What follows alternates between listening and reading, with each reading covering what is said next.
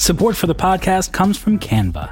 Presenting to a group of your colleagues can be nerve-wracking, so why not ease some of that anxiety with Canva? Thanks to their AI, you can start with a simple prompt and watch Canva go to work. Choose your favorite style, customize the content, and that's it. You're done.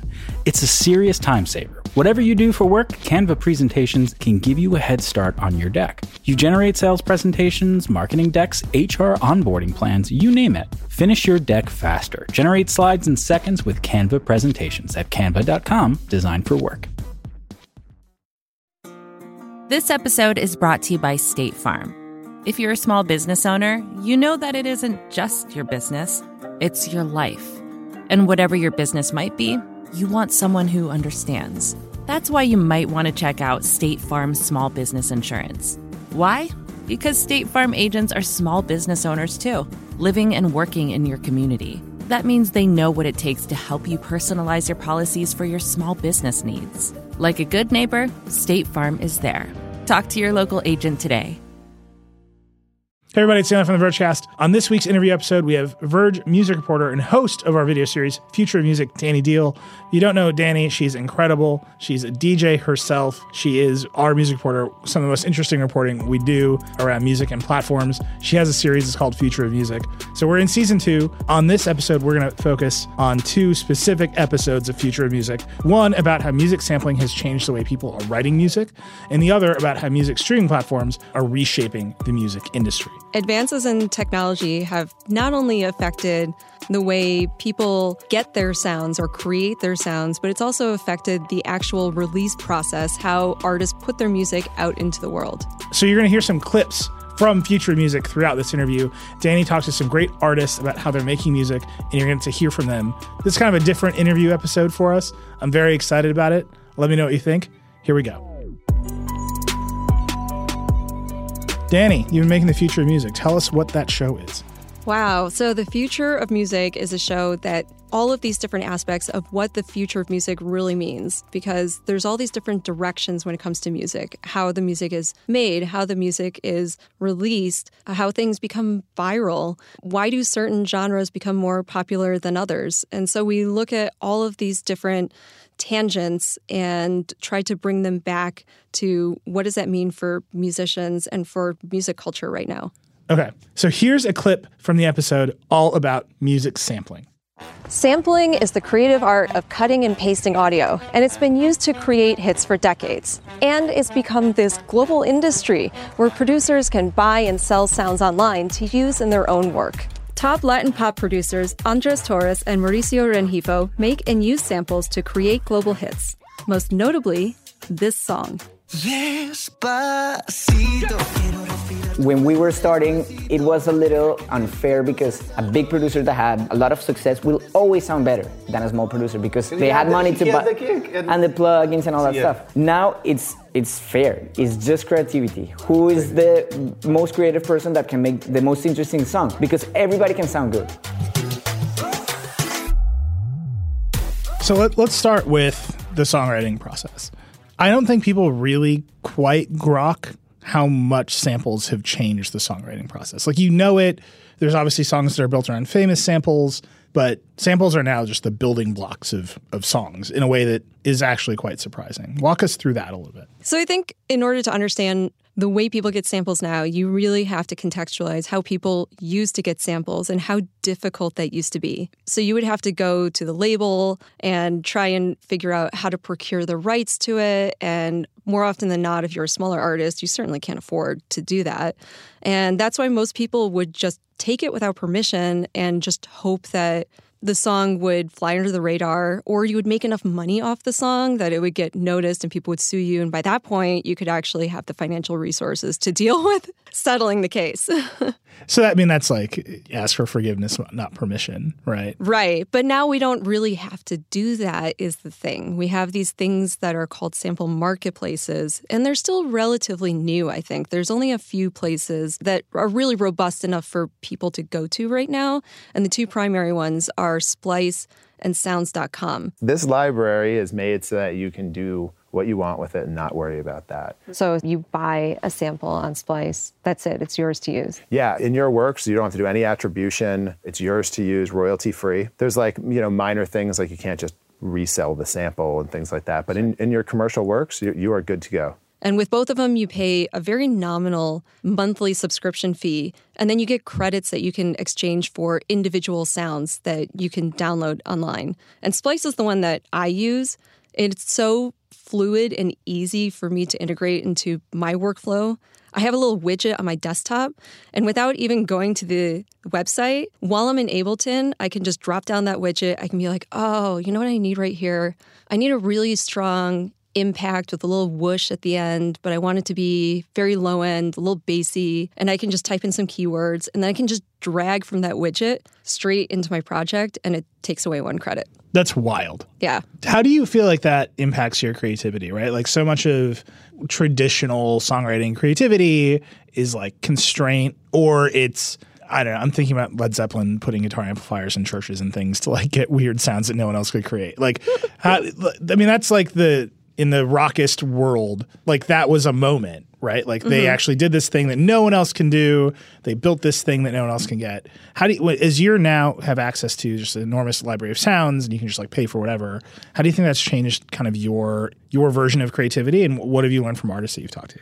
It's made the idea in my head connect to what I see on the screen much quicker. And that's actually better for my creativity. I think sampling in general gets kind of a bad rap because people associate it with stealing or unoriginality, or you're just taking something else that somebody already made and you're not doing the thing.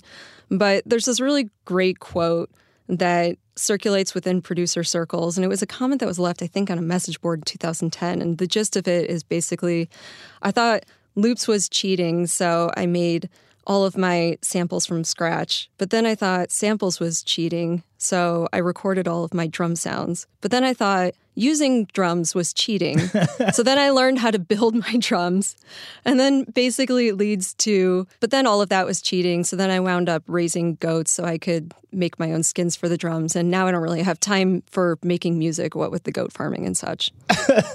Right. So at a certain point, I mean, sure, we're getting sounds that fill in little gaps or are the building blocks for what the larger end product will be. But people also neglect that samples are manipulated and treated in all of these different ways and are reinvented and put into conditions that maybe they were never envisioned to be a part of to begin with. Are there any sounds from Despacito in your sample pack? There are. Probably, yeah. Like a lot of percussion that we have used that are real people that we recorded. For example, the Ouida. Yeah, that's there 100%, yeah. That's there. That's nice. Yeah. Si te pido un beso, vendámelo. Yo sé que estás pensándolo. Llevo tiempo intentándolo. Mami, estoy dándolo. Sabe que tu corazón conmigo te hace bam bam. When you were talking to Andres and Mauricio, what were they saying to you that like really opened your eyes? One thing I thought was really refreshing about Andres and Mauricio was, one, they were very forthcoming about the fact that they use samples, and a lot of top 40 producers use samples, but maybe don't want to talk about it because there still is this stigma around using samples. And then not only that, they had heard some of their samples used by other big groups very prominently in their songs, and they were really proud of that. We have heard a lot of drums being used, and song Why Don't We? They used our one guitar from our sample, but they tweaked it, and the song is really awesome. Late night last night at a party in the hills. So we're proud. We feel super cool about it. I think that that was really inspirational. These guys that made literally the top song on the planet that you could not escape for over a year, to have them say, this other group that's also really big used one of our sounds, and we feel really proud about that. And they just put that on Splice, right? And they just put it on Splice, and you could get that same sound for probably 5 or 10 cents.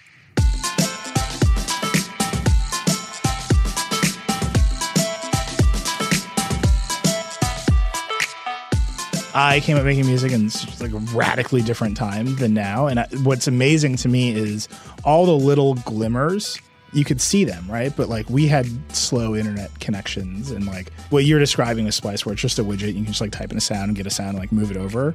That to me was like 5 hours of file sharing transfers to get like one kick drum sound, right? And oh my gosh. There were afternoons where I would wait for LimeWire to download one song, and then sometimes somebody titled the song wrong, so what I downloaded wasn't even the thing that I thought I was getting. A classic LimeWire shenanigan.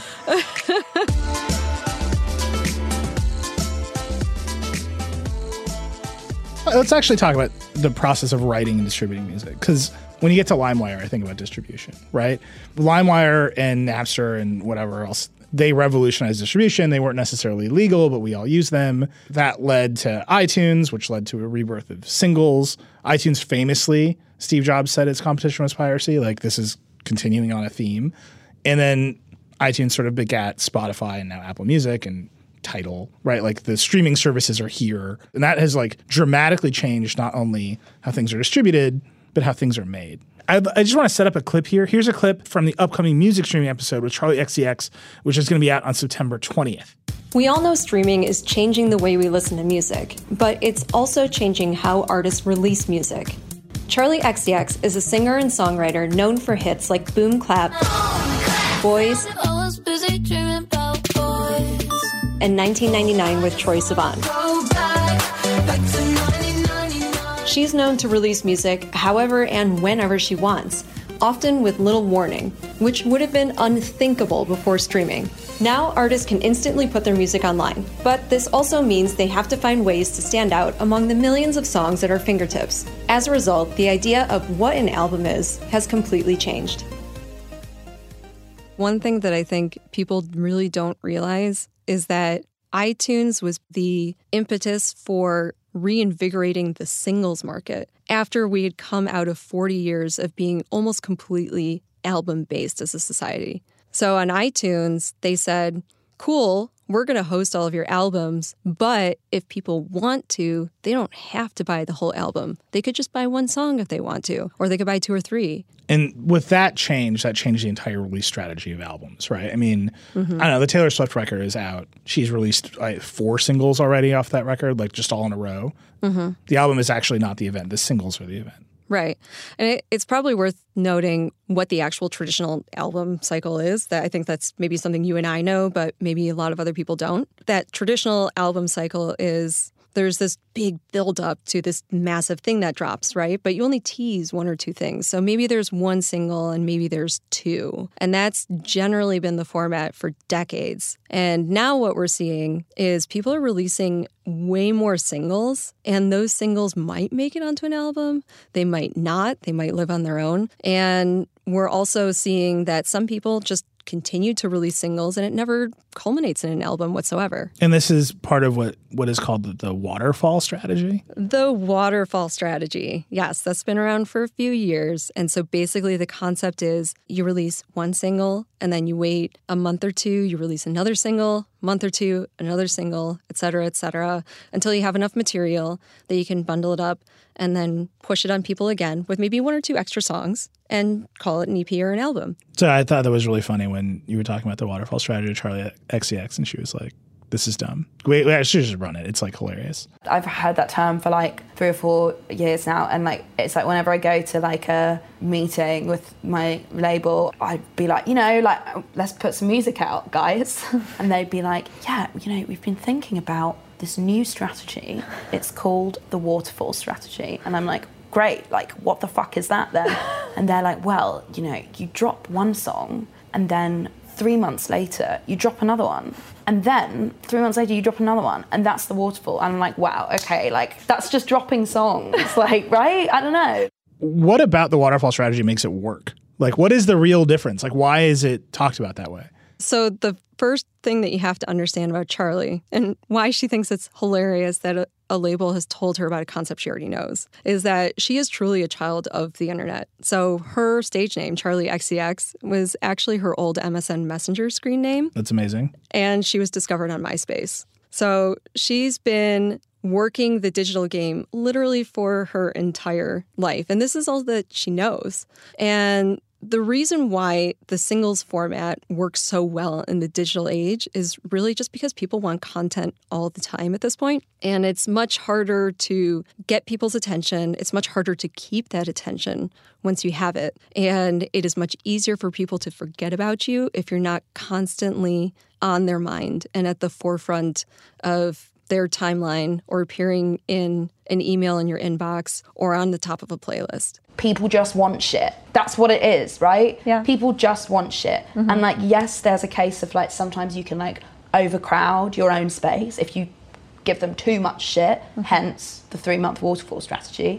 But like, also like, who cares? Like, cause some shit pops off, some shit doesn't. Right. People forget, people move on, people gravitate to like the new person doing the waterfall strategy. Like, it's all a mess. Just to put out what you want. Let's go. I mean, that is, to me, that goes right into how songs are changing, right? Like, we live in a world of nonstop battle for our attention. The songs are going to be a lot shorter, which is wild to me. Not only that, but the song structure is also being changed to reflect people's changing attention spans. And that's just because you're trying to hook people within the first few seconds and make sure that they add you to a playlist. So that's wild because you're in this constant battle for attention, and they measure something called skip rate, right? Which is you're in Spotify and this is how fast you move to the next track. Yes. Skip rate is really important because you only get paid on Spotify if someone listens to 30 seconds of your song or more. So people are trying to tweak the way that they write songs to make sure that your attention is grabbed and you're invested and you're listening for a minimum of 30 seconds so that payout is triggered. If I'm working on like pop stuff for somebody else, or like if I'm working on like the singles that like my label want to take to radio, they talk about skip rate. So what are some of those tricks that you use to make sure that the skip rate is as low as possible? Like chorus within like the first 30 seconds, no like weird self-indulgent intro, which is basically all my songs I put on my album. Like hook at the top in the intro, probably maybe even start with the chorus, under 3 minutes, probably like no pre-chorus, just after the second verse, no pre-chorus, straight into the chorus, done. This to me just blew my mind that this is a famous artist, a major songwriter for other artists, as you said, and she's actively thinking about ways to construct songs that will increase plays on Spotify. It's all about like making sure the person doesn't change the song. Now it's like all about like, did you like grab them in that first 5 seconds? Did they add it to their playlist? Did they blah, blah, blah, blah, all of that shit? Yeah. Like people use those kind of tricks to make sure that people are doing all of that stuff.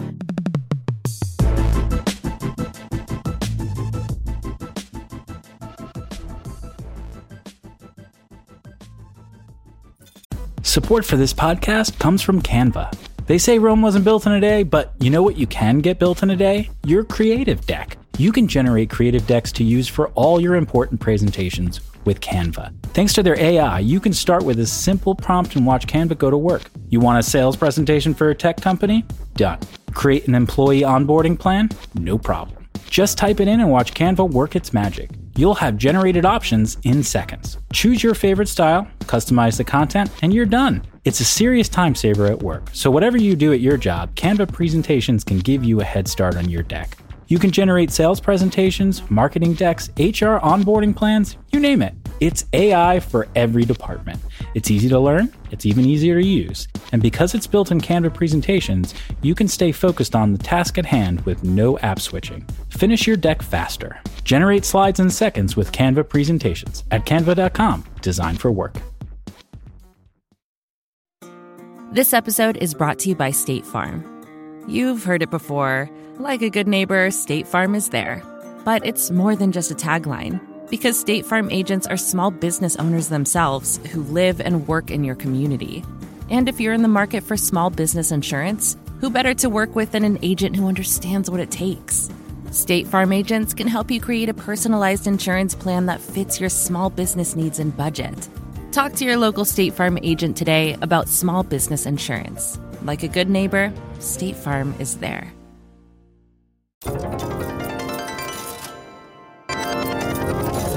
Okay, so let's add all this up. So we've got wild new distribution methods.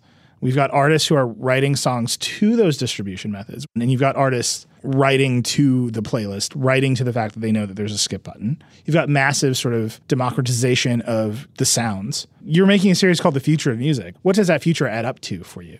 Oh my gosh. Everything is happening so fast right now. It's crazy. When you think about the amount of music that is coming out, I think, it's over 25,000 songs are uploaded to Spotify every single day. More than half of people now listen to songs on a playlist rather than actively searching out those songs or listening to an album from beginning to end.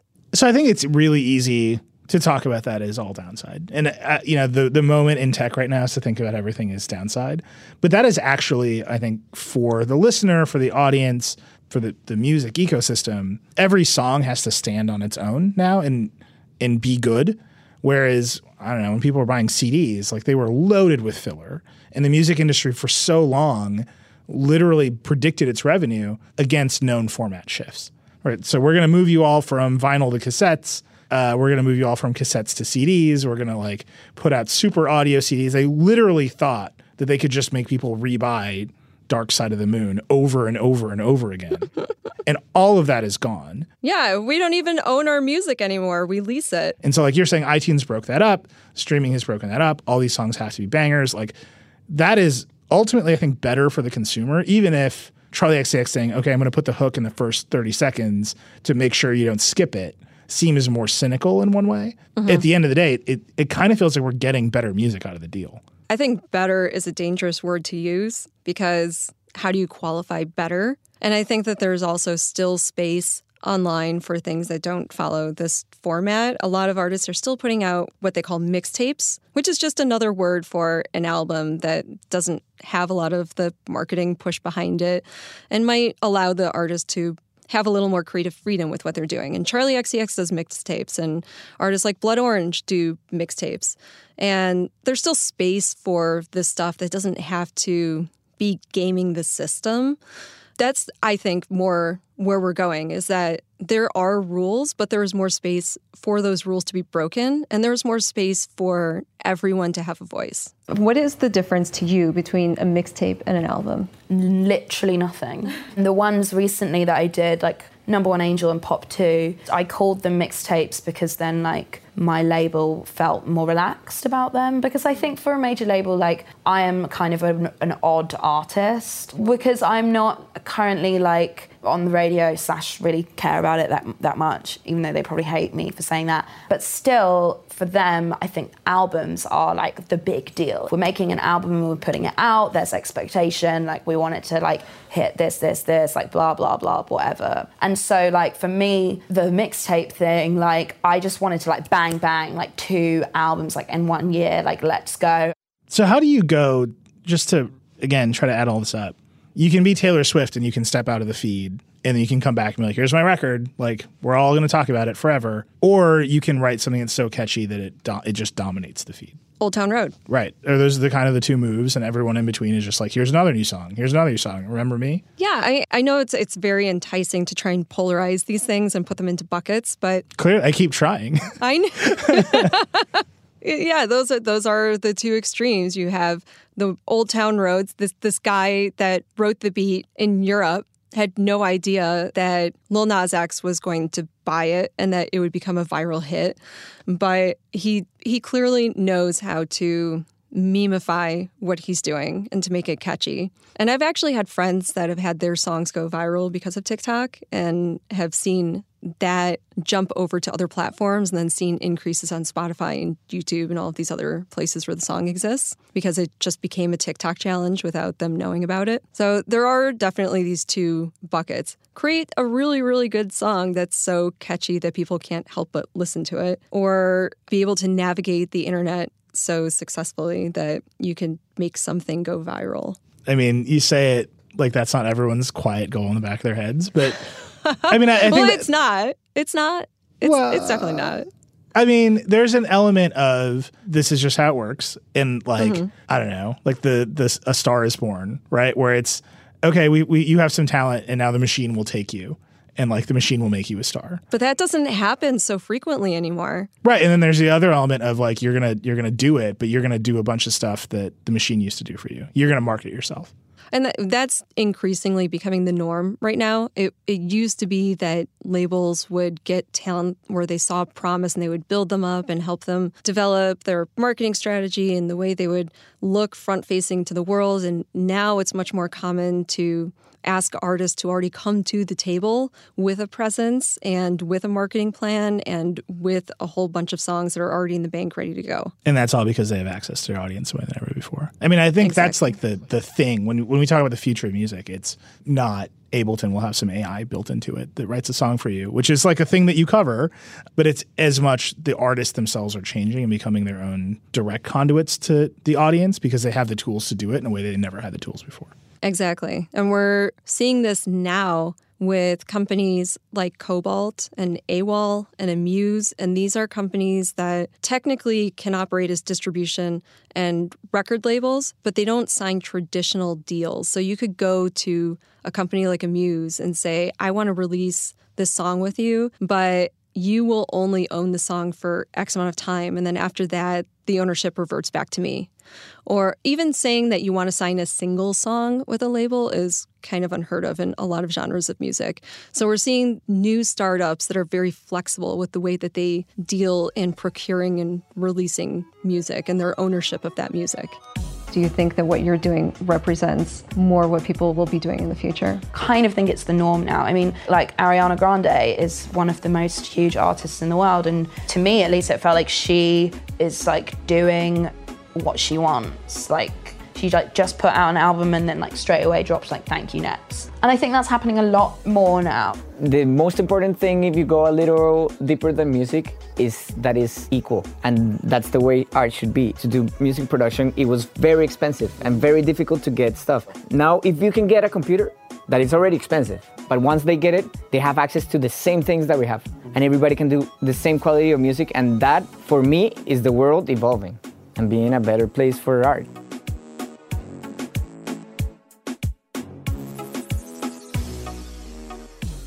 So Dani, you've been doing the series Future of Music. Tell people what the other episodes are. Oh my gosh, all of the episodes this season were so exciting.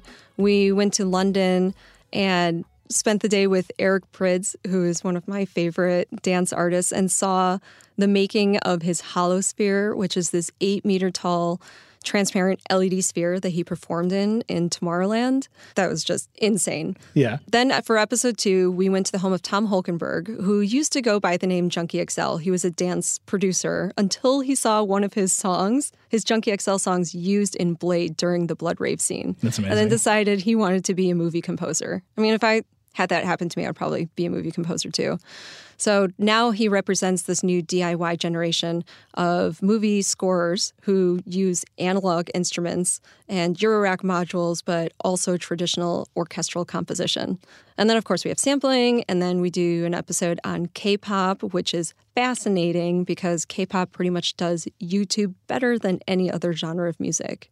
And then, of course, Charlie XCX and streaming. I mean, that sounds like an incredible season. People can check it out on YouTube right now? Yes, they can. All the episodes are up on the Verge YouTube channel. And where can they find you? They can find me on Twitter just under my name, Dani Deahl. Awesome. Well, Dani, thank you so much. I love the series. Now that it's over, it's like I get to talk to you again, like you're back, because you've been off producing it for so long. So I'm excited to get you back on The Verge and talking to me about future music. We'll have to have you on the Vergecast again soon. I know. Yeah, this is great.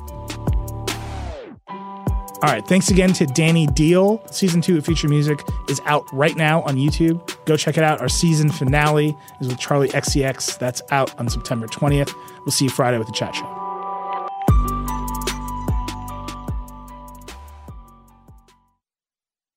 Thanks to Canva for their support. Canva wants to make your presentations come as easy as those thoughts that pass through your head.